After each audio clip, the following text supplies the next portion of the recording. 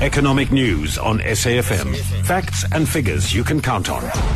And we join on the line now by SABC Senior economics reporter Nompumelelo Siziba. So what are some of the key factors that may drive Asian and broader markets this week? Yes, well, what's come out of Asia today is that North Korea has indicated a willingness to talk to the United States. This is after they got clobbered with yet more sanctions from the U.S. Perhaps they're beginning to feel the pinch there.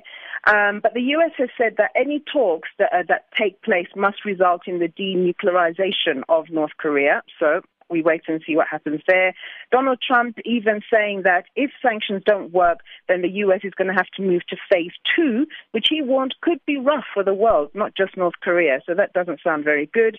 Another factor as well, U.S. Fed Chair Jerome Powell is going to be delivering a speech. He's going to obviously give his assessment on the inflation picture, interest rates, etc., etc. We all know that markets are very sensitive to what he's going to have to say. So everyone will be watching the dollar.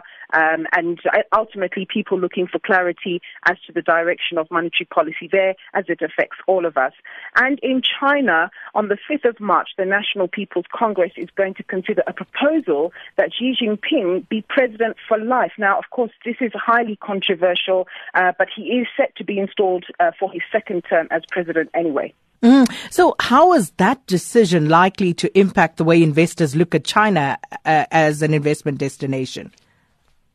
Yes, that's a very interesting question because obviously people would rather deal with democracies. China is a little bit different, of course, but it's also the second most powerful economy in the world. So perhaps there's not much of a choice. If the Chinese people decide that's the route to go and people still want to invest in China, I suppose they're just going to have to go with the flow. There are pros and there are cons.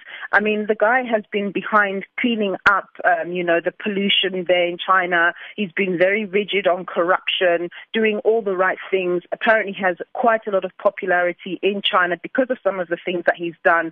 But ultimately, he's a human being. We know what history tells us about people having absolute power.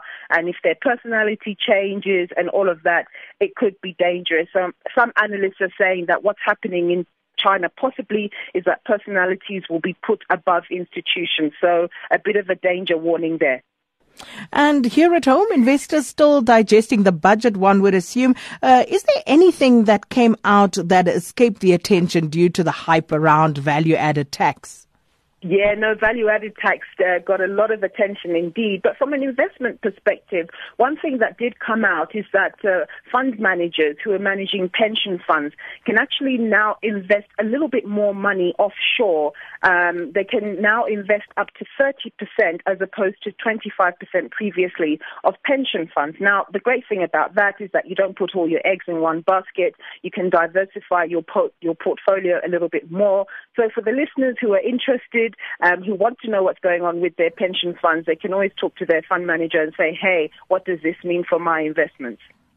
Well, we're going to leave it there for today. Thanks so much, Nompumelelo Siziba.